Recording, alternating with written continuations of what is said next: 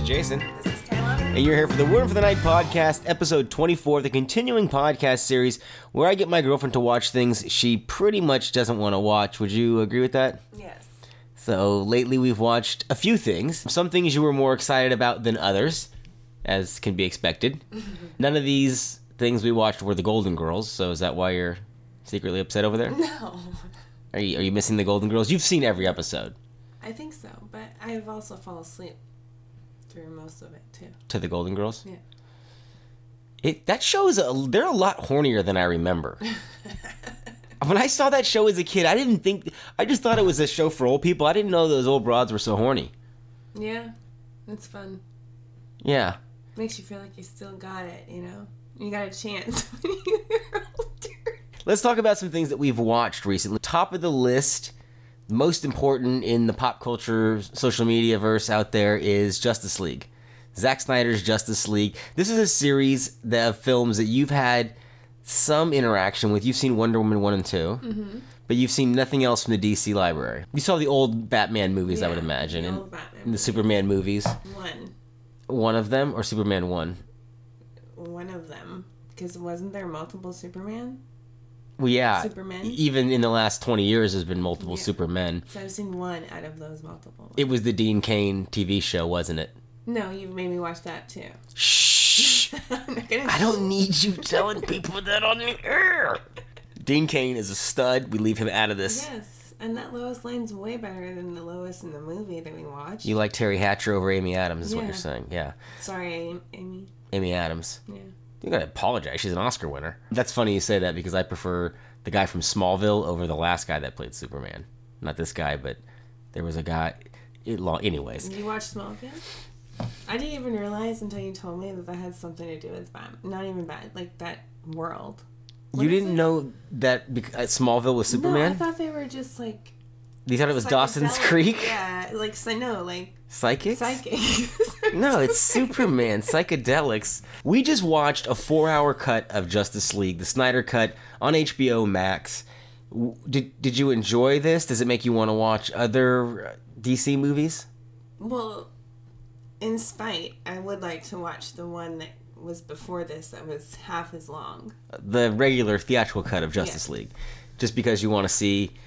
If I was right. About wrapping this up quicker? Yeah. Well, everybody was right about that. The whole point is that we got a longer extended version of this that is totally different. So you're coming at this from an odd angle. First of all, I want to get into the name game because you just watched... I want everyone to know he got so excited he put his finger in my face and said, first of all... I want you to name the Justice League members. You've just watched 4 hours, really longer than that because I kept falling asleep and rewinding it. No. Who are the people that comprise the Justice League? The main person is? Batman. Okay, and then? Superman, Wonder Woman, Flash, Cyborg, Aquaman. I'm thoroughly impressed. I did it. Yeah, I don't know what you just tapped into. I don't either. I can't believe you named that. You threw me off my whole list of things here. It was going to start me down on, wow. So did you enjoy the movie? Do you want to watch... You don't want to watch Aquaman, which I'm surprised. You actually thought he was not interesting in this movie, and his movie as a soul movie is better. And leading up to this, I made you watch the 3-hour director's cut of Batman vs. Superman. Do you think that was better than Justice League? It was more entertaining. Even though they stopped fighting each other because their moms had the same name? That was just a little... Come on, No, that was this movie. No, that was the other movie. It was? Yeah. Oh, man, that was just ridiculous. Yeah, but you thought it was pretty heavy. So angry. When Superman died. It really affected you. Not really. Well, it seemed like it did. It did? It might have, yeah. Let's talk a little bit about the documentary we watched, Kid 90 on Hulu. Basically, Punky Brewster, Salil. I never know how to say her name until this fucking documentary. Salil Moon Fry, who was a child star who probably was most notable for getting a breast reduction in her formative years. Has a documentary out there where she is doing a lot of kissing and telling and showing all this video footage she shot as a teenager, a preteen, and then into her early 20s. It's kind of interesting from a voyeuristic standpoint to see these stars like DiCaprio and Steven Dorff and numerous other people at a young age and acting asshole-ish in the 90s and goofy and is kind of at a peak inside that world. But I thought this was a very unstructured, lazy, pointless documentary. I didn't find her particularly interesting, and I didn't think the footage amounted to much other than kind of showing that she had a privileged life. I'm not really sure what the big hubbub was here. What do you think? I guess they were supposed to be normal. They were just like every other kid who had problems. What was her problem? That her breasts were too big and that's all she was being cast in roles for? That's what I got out of that. That whole thing was that she was being objectified because her body was growing, and then she didn't want to be known for that. And then her dad left, so she was constantly searching for love and, hooking up, not being a kisser with all these boys. Spoiler alert. She lost her virginity to Charlie Sheen. Yeah. When we were watching this, you looked over at me and said, how many V cards does Charlie Sheen have? And I thought, first of all, dope. Second of all, this happened in like the mid-90s, and we were watching Money Talks, and as we're watching it, I said, this is like the age he was when he was taking the V card there, and I don't know. That's like the Arrival Charlie Sheen, how he looks in that movie. It's very fresh. He's a grown-ass man. And so I'm surprised the documentary showed Charlie Sheen in a fairly positive light out of everybody. That was kind of surprising to me. Yeah, that was like the most surprising angle. I think she still had a soft spot. For Charlie Sheen. Mm-hmm. But wasn't the most interesting aspect of all the guys that she was hooking up with and the stars and the partying? I mean, really, what else was there to that documentary? Yeah, I just think the footage was nice. I think it's because we're so used to seeing footage now to see footage back when we were growing up. Yeah, I can see what you're saying. It's like very nostalgic. All right, we also watched the storyline. Yeah, and the storyline was dog shit, and she looks great. She looks beautiful. I didn't think she was going to grow up to be beautiful. Nightstalker, the Nightstalker documentary on Netflix. It's fantastic. It's a great documentary, kind of a reenactment / documentary. It got under our skin. It freaked you out a little bit. You were hearing things in the night. Had me going downstairs looking for all sorts of noises and creaks and shit.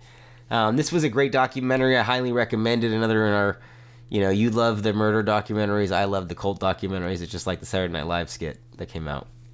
Yes. Right? Yes, which we still have to watch. We watched it. Oh.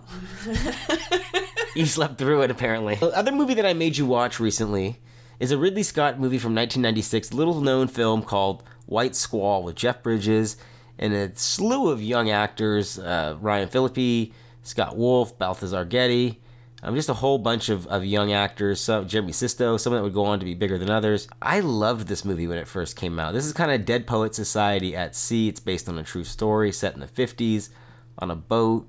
A group of young men getting some discipline from a very strict captain who's teaching them school and how to be men, how to build character. You weren't as keen on this movie as I thought you'd be. I thought with the cast I could sell you on it, and I thought the story would be gripping enough to hold your attention.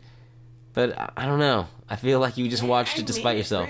Okay, it is a long movie. It's 2 hours and 10 minutes.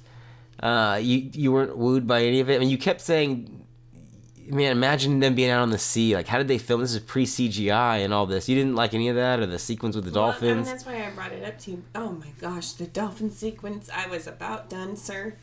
Were you? You were cashing out on the dolphin sequence?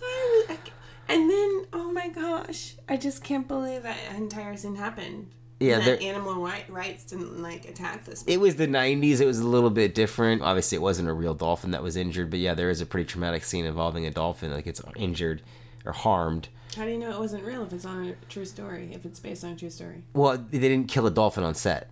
No, I get it, but a dolphin has been killed just like that. Well, I'm sure many dolphins have been killed. That's just... I know, it gets to the core of you. I mean, it gets to the core of most people. Any animals you are can see ever. How they sense you. No, I know. Yeah, I know. I get it. That's why. I mean, I thought that scene would tear you up, but instead it made you just angry. That's what happens when I get sad. I get mad. That's true. Well, I'm glad you got through it with me at least. Not little known movie. It's out there. It's really a beautiful film. It's one of Ridley Scott's box office bombs. He was in a minor rut with that. And can I tell you why?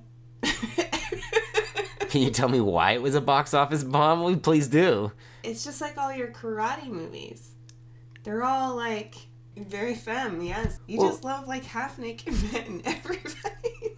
What? This is, first of all, you need to clarify yourself. You're talking about 1980s action films, and you're mixing it in with this movie.